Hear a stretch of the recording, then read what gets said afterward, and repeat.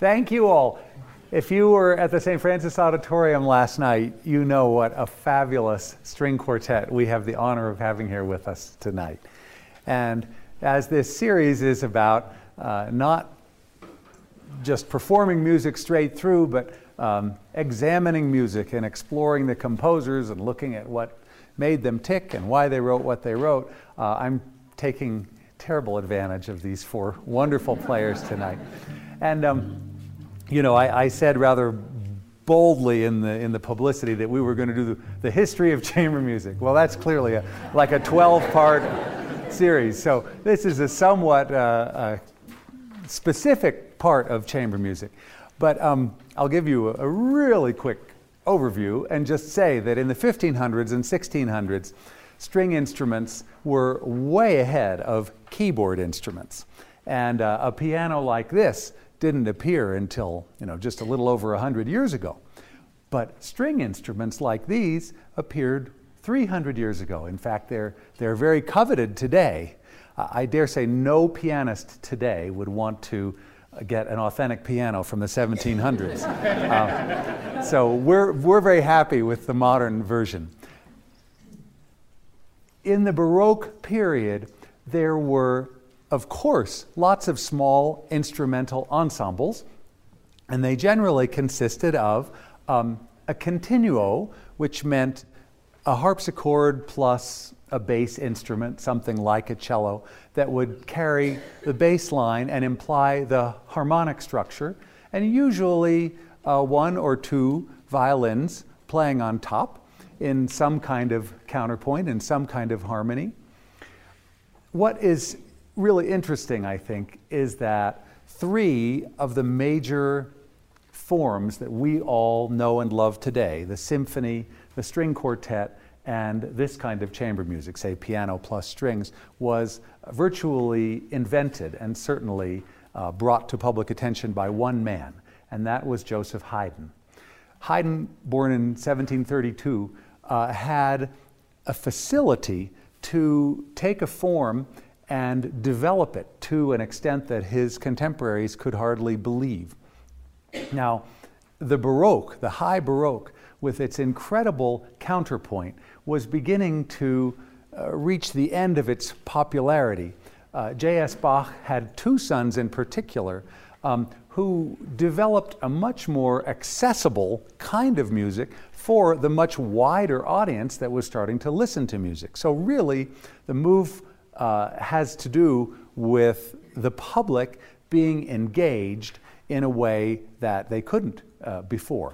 Now, when Haydn started to want to earn a living, he would take a position, out in nowhere land, and it so happened, this sounds like just a legend, but this is actually true. It so happened that his employer and the neighbors and Haydn, among the four of them, really had only four instruments they could play. Two of them were violinists, one violist, and one cellist.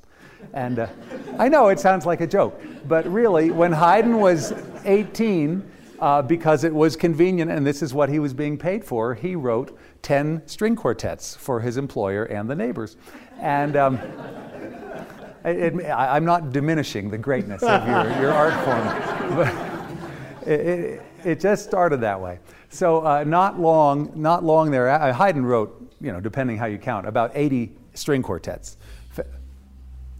And not long thereafter, he decided to write for another instrumental combination that was convenient, and that was the piano trio. So the piano trio was a piano, one violin, and one cello. We're going to play you a little bit of Haydn's first piano trio in G minor.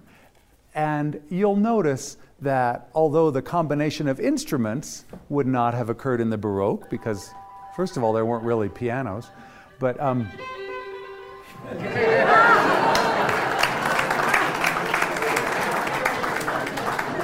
okay, if you can make it do that longer, we'll improvise a whole piece around it, right? That's chamber music. Right. So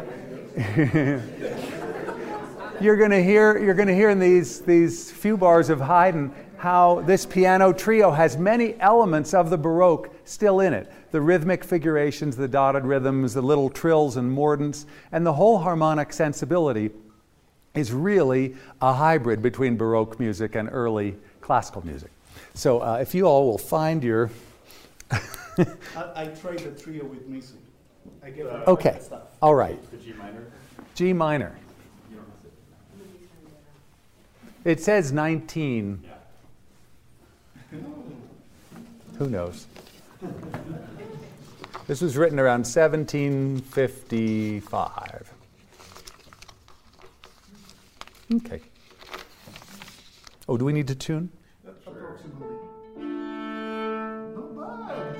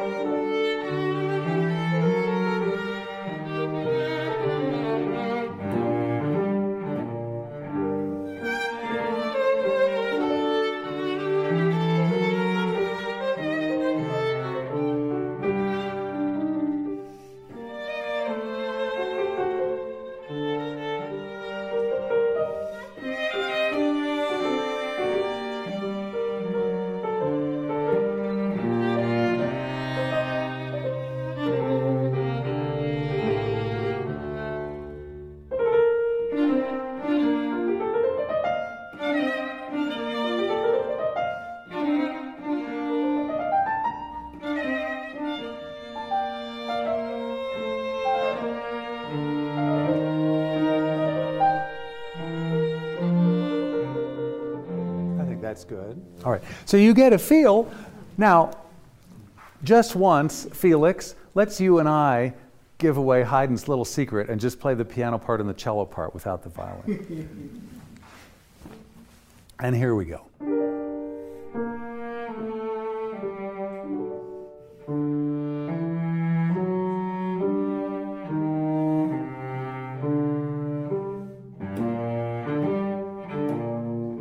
Yes, it's true. It's exactly the same. Now, Haydn branched out a little bit as his long and illustrious career went on, so we're going to jump ahead 35 years. Haydn wrote, I think, like 35 or 40 piano trios. So this is, by the time he wrote this next one, Mozart was already born and died.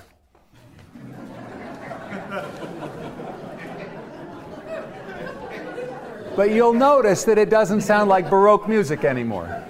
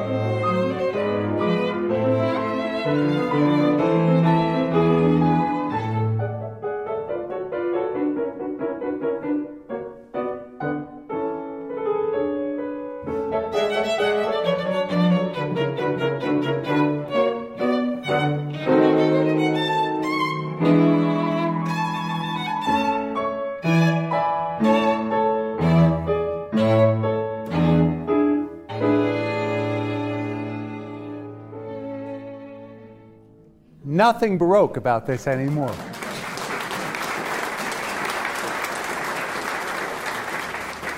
What happens in this period of music is that suddenly, well, let's step back one second. In Baroque music, there is still a distinction between the different keys.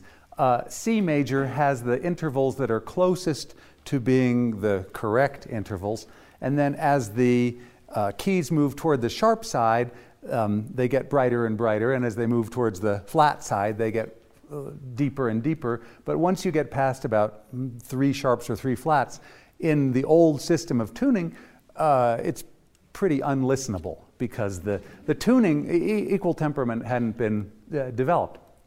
So once equal temperament is developed, the different keys have less distinct personality. C major is like B major, except it's a little bit higher.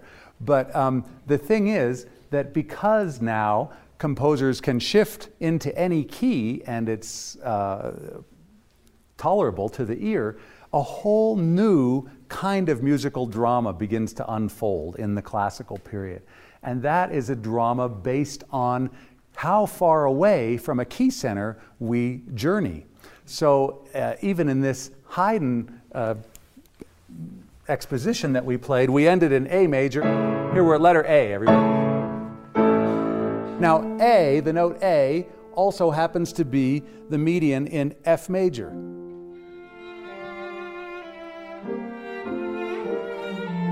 And Haydn then writes a fermata as if to say, did you get that? I just went into a totally foreign key. Right? That's something Bach would, of course, could have done, but would never have chosen to do. It's not part of Baroque musical language. So after that, he says, wait, let's see what we're going to do next. And he moves up.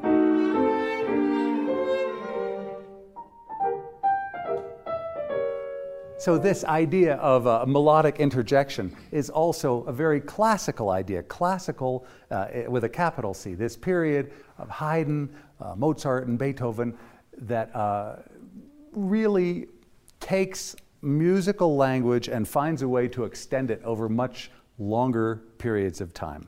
So we're going to go from Haydn to Haydn's friend Mozart. Mozart had incredible admiration for Haydn. He was 24 years younger than Haydn. But once Haydn heard Mozart's music, he said to Mozart's father, I swear before God that your son is the greatest composer known to me. And Mozart said pretty much the same thing about Haydn. They really felt that the other one was the only worthwhile composer at the time. So Mozart heard a lot of chamber music at home. His father played string quartets with friends, and so the story goes, Mozart was 5 or 6 and said, can I play the second violin part along with whoever was playing second violin? And his father said, go play in your room or something. But the second violinist said, oh, come on. So Mozart sat by him, played the part, and pretty soon the second violinist just stopped playing because Mozart, in fact, could play the part perfectly. And his father, with tears in his eyes, said, oh, this is so marvelous. And Mozart said, Dad, it's only the second violin part.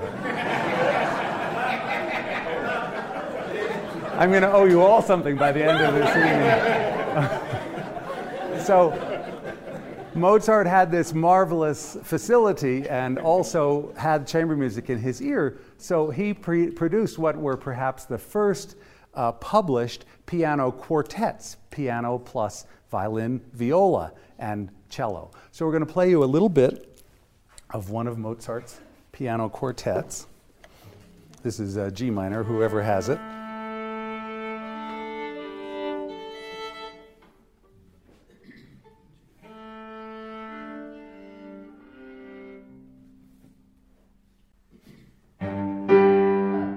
I was doing a half bar. 3, 4. Oh, you give it. Yeah, I get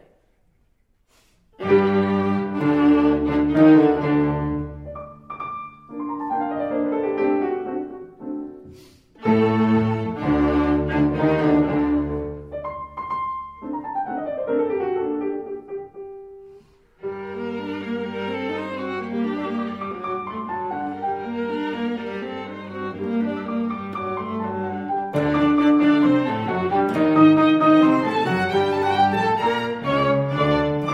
before we go on, I just want to say a couple things. Sorry, it's going to be a long night. Obviously, a string quartet has a marvelous homogenized sound. They're all string instruments.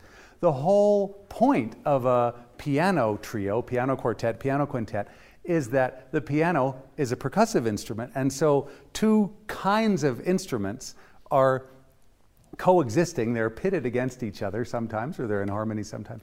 But it's the very difference between the piano and the strings that makes this genre of chamber music so fascinating. Obviously, as you hear all these examples, you'll hear more and more as history progresses how the composer uses the difference of the piano from the strings to make the piece more powerful. In Haydn, that was not really the case, what you heard. But already in Mozart, this one statement has nothing to do with this other character. It's almost like the beginning of the Jupiter Symphony. And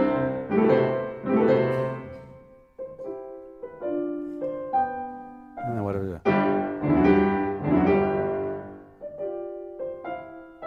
Sorry, pa pia pa pa da da da dee.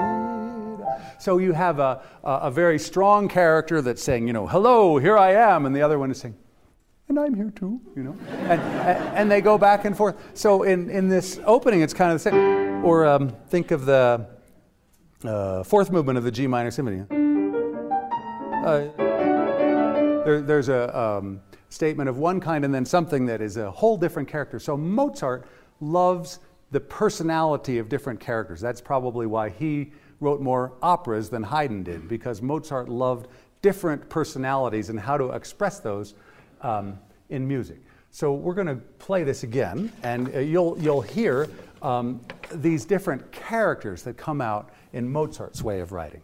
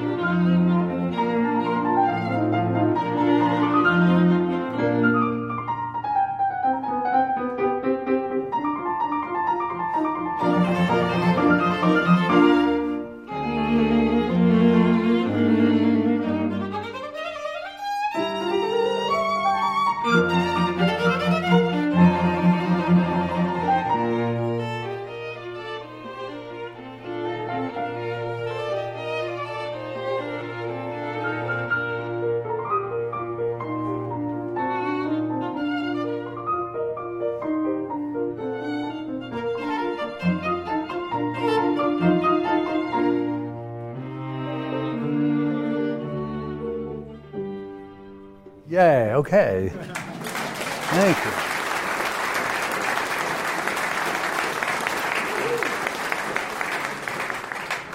How different this is from Baroque music in that every few bars a new musical idea is introduced that clearly has a whole different character.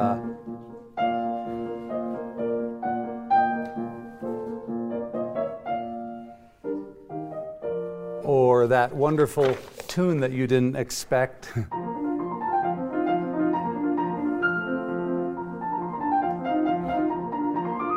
And the fact that the piano stands away from the strings means that the strings can play it and it has one kind of sonority and feeling, and then the piano plays it and it has a different one. This is one of the great features, I think, of piano with strings chamber music. Let me just say, as this kind of chamber music evolves, also, thank you, Joseph Haydn, we have something that I think is really Haydn's invention, and that is the classical sonata form. I don't remember when I said that Haydn created some of the basic forms of the classical period, whether I mentioned that he's also pretty much responsible for the symphony, as well as the string quartet and the piano trio. So the classical form has a couple of things going on. One is that in movement there are primary themes and secondary themes that come back in different dynamics, in different registers, in different keys, and that the whole journey going from whatever the home key of a piece is, often to quite remote keys, and then coming back using these themes in somewhat prescribed ways, but in ways that composers felt more and more freedom with as time went on, is what makes these pieces and gives them their architecture. So Haydn often worked in a three-movement form. Mozart started to move into more of a four-movement form, and Beethoven certainly was most comfortable in that four-movement form, which was typically a first movement that was compositionally the most complex, a second movement that was often the slow movement, the lyrical, beautiful, feeling, emotional movement, a third movement that was often in 3/4, a minuet, and later, historically, a scherzo. Scherzo means joke, but it wasn't that it was a joke, it was usually a good-natured piece. And then a fourth movement that usually was a very quick finale that left everybody feeling great. So I think that what we're going to do now is just play a little bit of the slow movement, the second movement of this G minor quintet to give you a feeling, or a trio, quartet.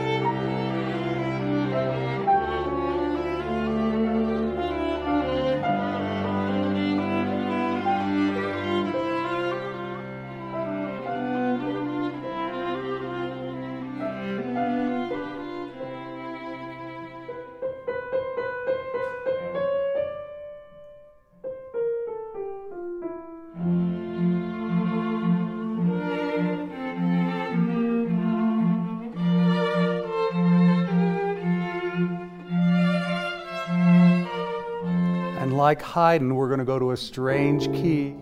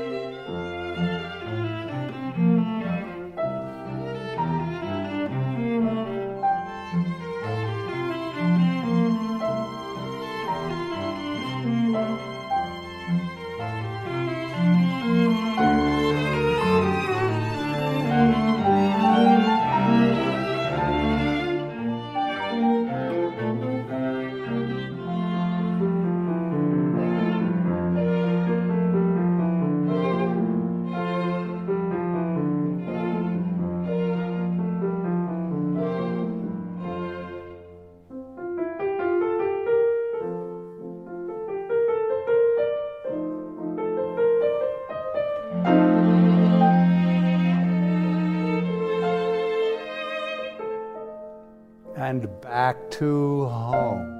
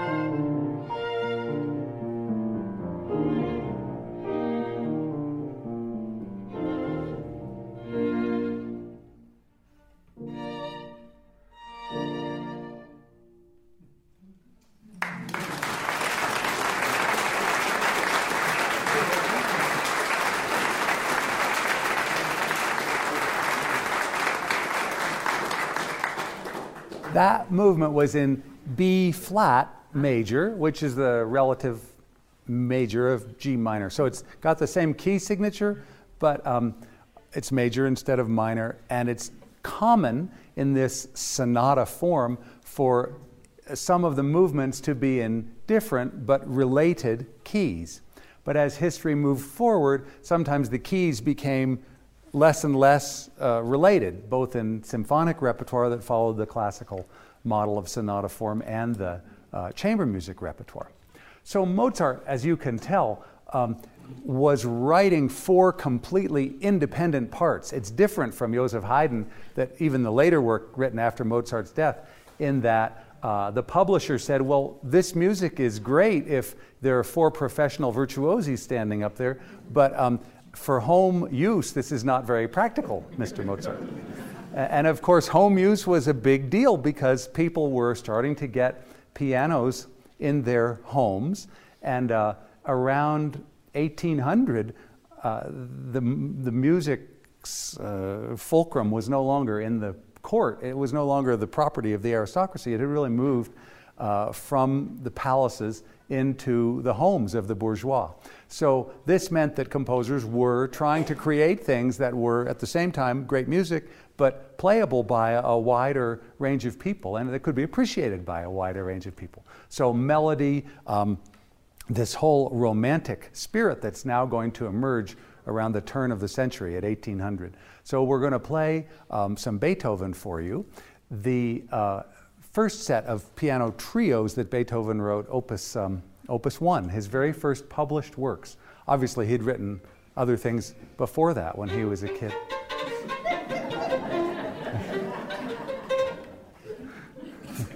I'm just going to do that every time.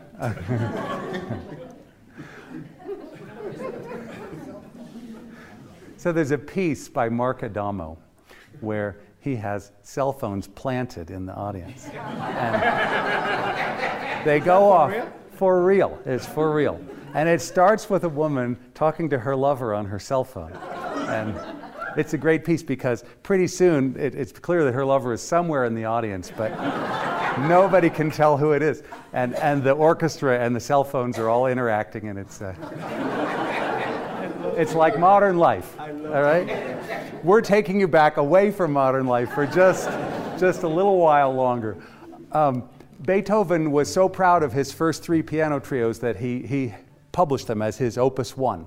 But this piano trio that we're going to play you is his Opus 97, the so-called Archduke trio, because he dedicated it to Archduke Ferdinand. This business of dedicating music, you know, was really important because if you had a patron and you dedicated a piece to them, you would be paid better than if you just wrote a piece on spec.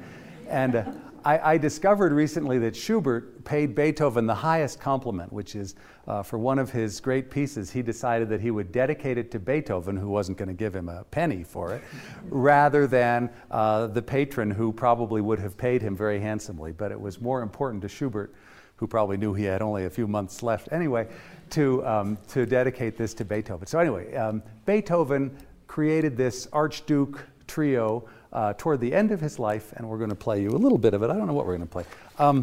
Why don't we play a little of the third movement? You know, I've mentioned that there are these scherzos in trios, these happy, fast movements in three.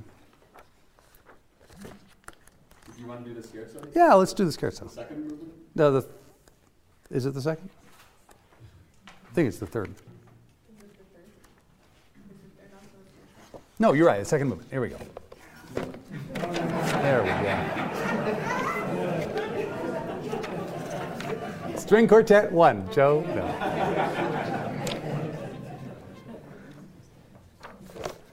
Yeah, here we go.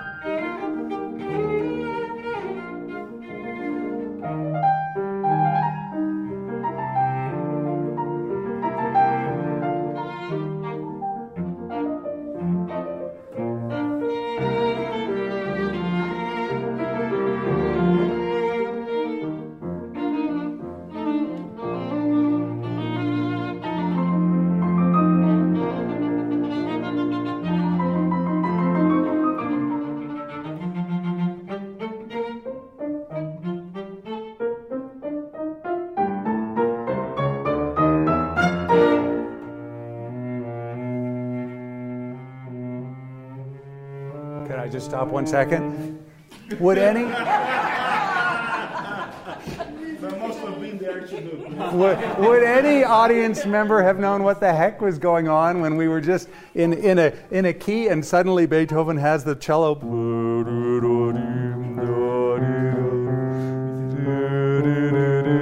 It's like, what is that? All right, carry on, do that.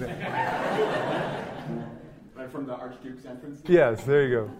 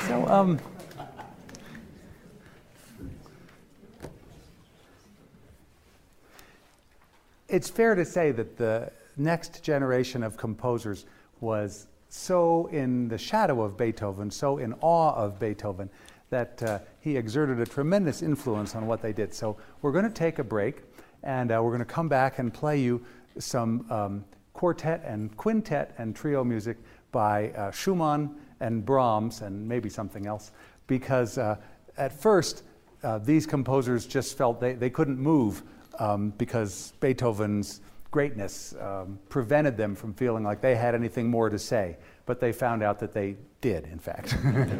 So let's take a break, and I'll see you in 15 or 20 minutes. Thank you guys so much.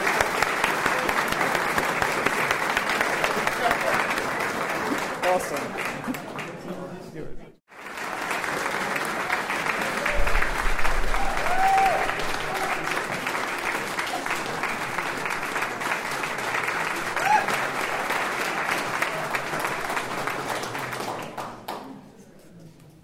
So over all those refreshments, we've moved well into the 19th century, okay? And we're going to start with a piano quintet, finally using all of us at the same time. Goethe said, I'm sure you've heard this quote, that chamber music made him think of a conversation among rational people. That's such a presumptuous remark. But he assumed that he and all of his friends were rational people, and it was the Enlightenment and all that. But now, Schumann has written a piano quintet, and the conversational nature of chamber music is going to be evident in the very opening of this. So after some heroic chords, you're going to hear a melody passed back and forth from instrument to instrument, and that's one of the most fun things about chamber music. So let's play the opening of the Schumann, guys. Are we retuning? Sure.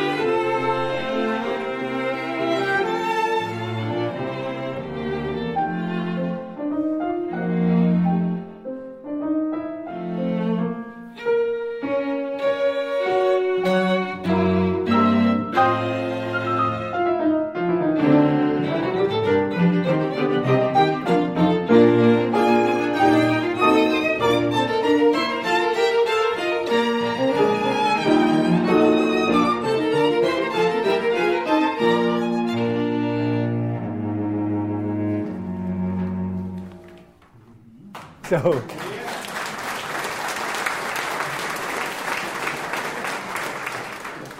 I heard an old teacher in San Francisco tell me that there were two great string players who were also on the championship bridge tournament. And of course, they were not breaking any of the rules when they were quietly humming during bidding, and they would go. One would sing, and the other would go, and somehow they had figured out how to communicate almost everything in their hands through singing the Schumann quintet. And not surprisingly, they were disqualified from the circuit.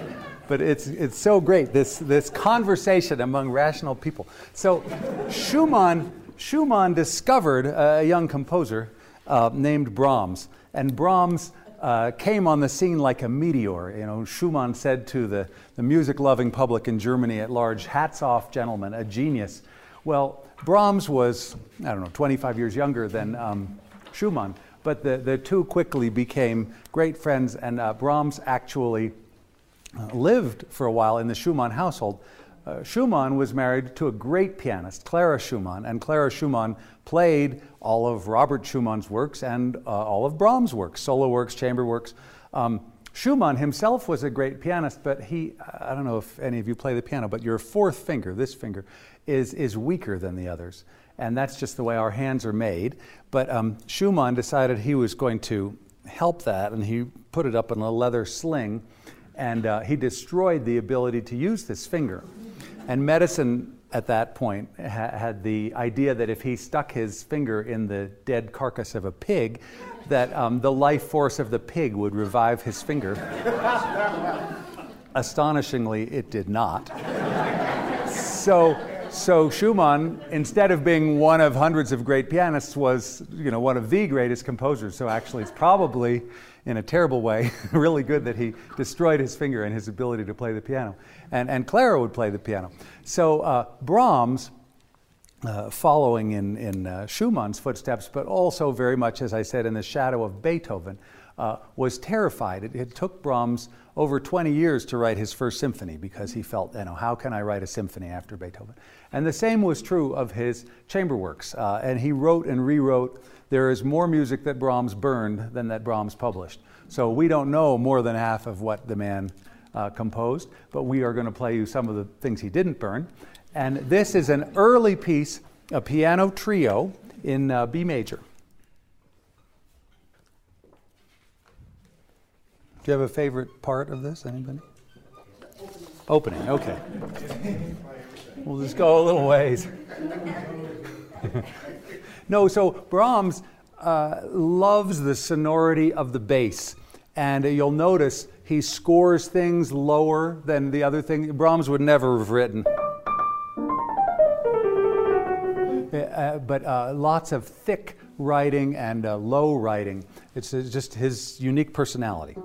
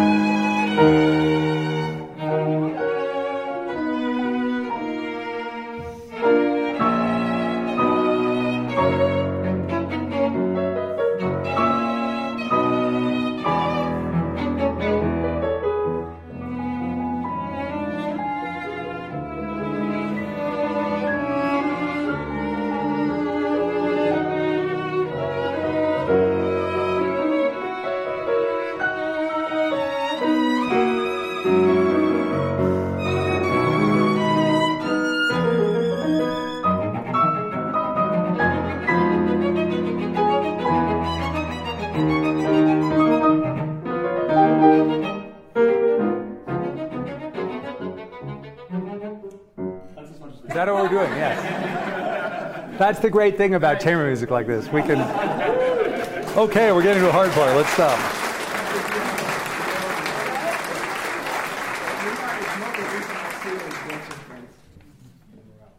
As you can tell, we were enjoying here on the stage, the people that were not playing. Oh my God. And I know the piece, but that beginning always catches me. It's so great. I was enjoying it immensely until the fast notes came up. Does that mean it's time for a slow movement? So I brought, the selection of music was what was in my cabinet that I had an intact set of all the string parts for. So we're going to play a slow movement from Brahms's piano quartet. Oh, wait.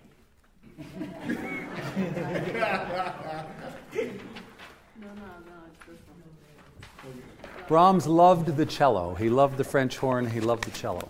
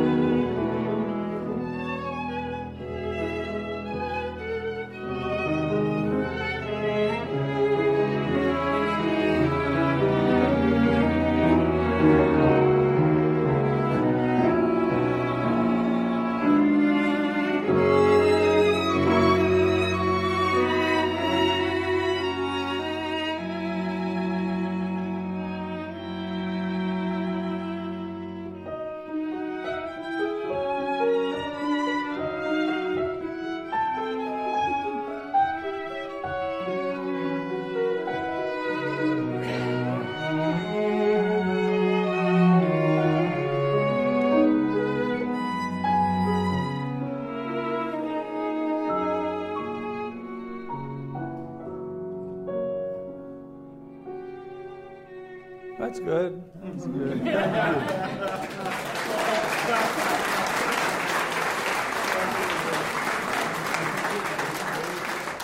These great melodies that Brahms created, you know, they were so long and seemingly just endless melody.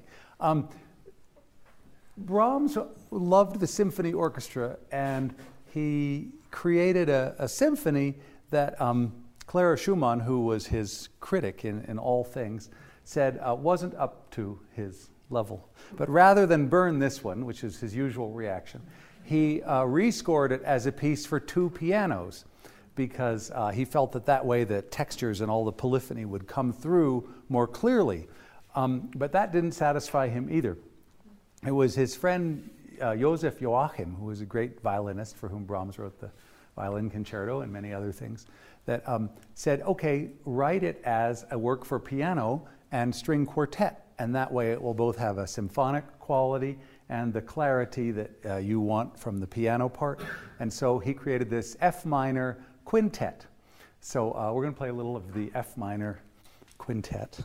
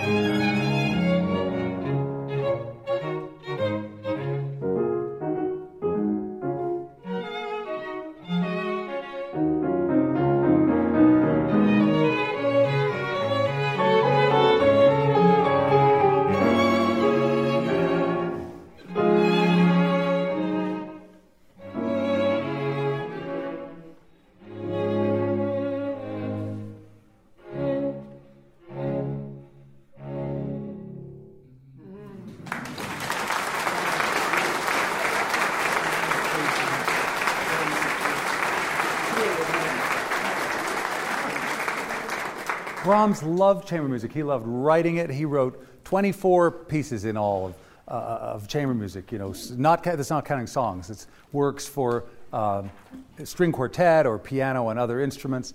And he loved playing it too. He played it with Joachim. He played it with a cellist named Hausmann. And this was really what people did at home before there were movies. They would play chamber music together. So, of course, chamber music was not just restricted to Germany and the German-speaking countries. I know it sounds that way from what we've been doing tonight. So there's too much to go into everybody else. But I did bring some Dvorak because, Dvorak in 1888 wrote this piece. And at that time, the movement of nationalism was really sweeping Europe, which was instead of trying to conform to the wonderful models that Beethoven and other great composers had left, composers wanted to use their own native folk music and incorporate vernacular tunes into the structure of this kind of music. So let's play something from the Dvorak quintet. You'll hear Czech melodies, Czech folk songs. I don't know, second movement? Jaime, now you can...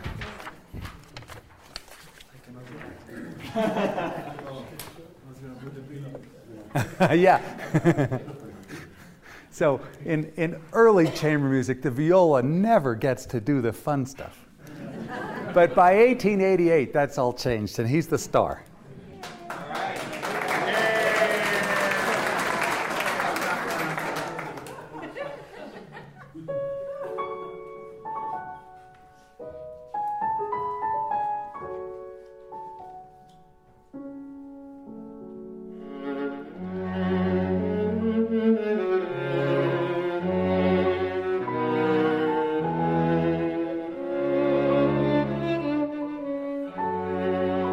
Mm-hmm.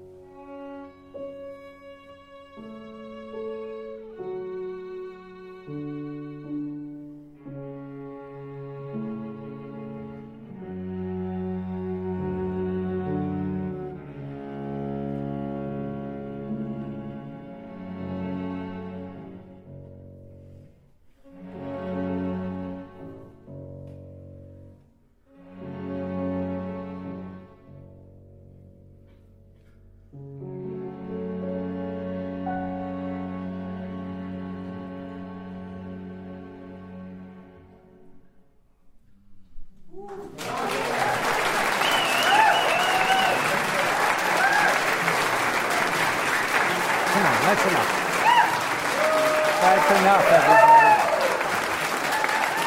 Thank you so much.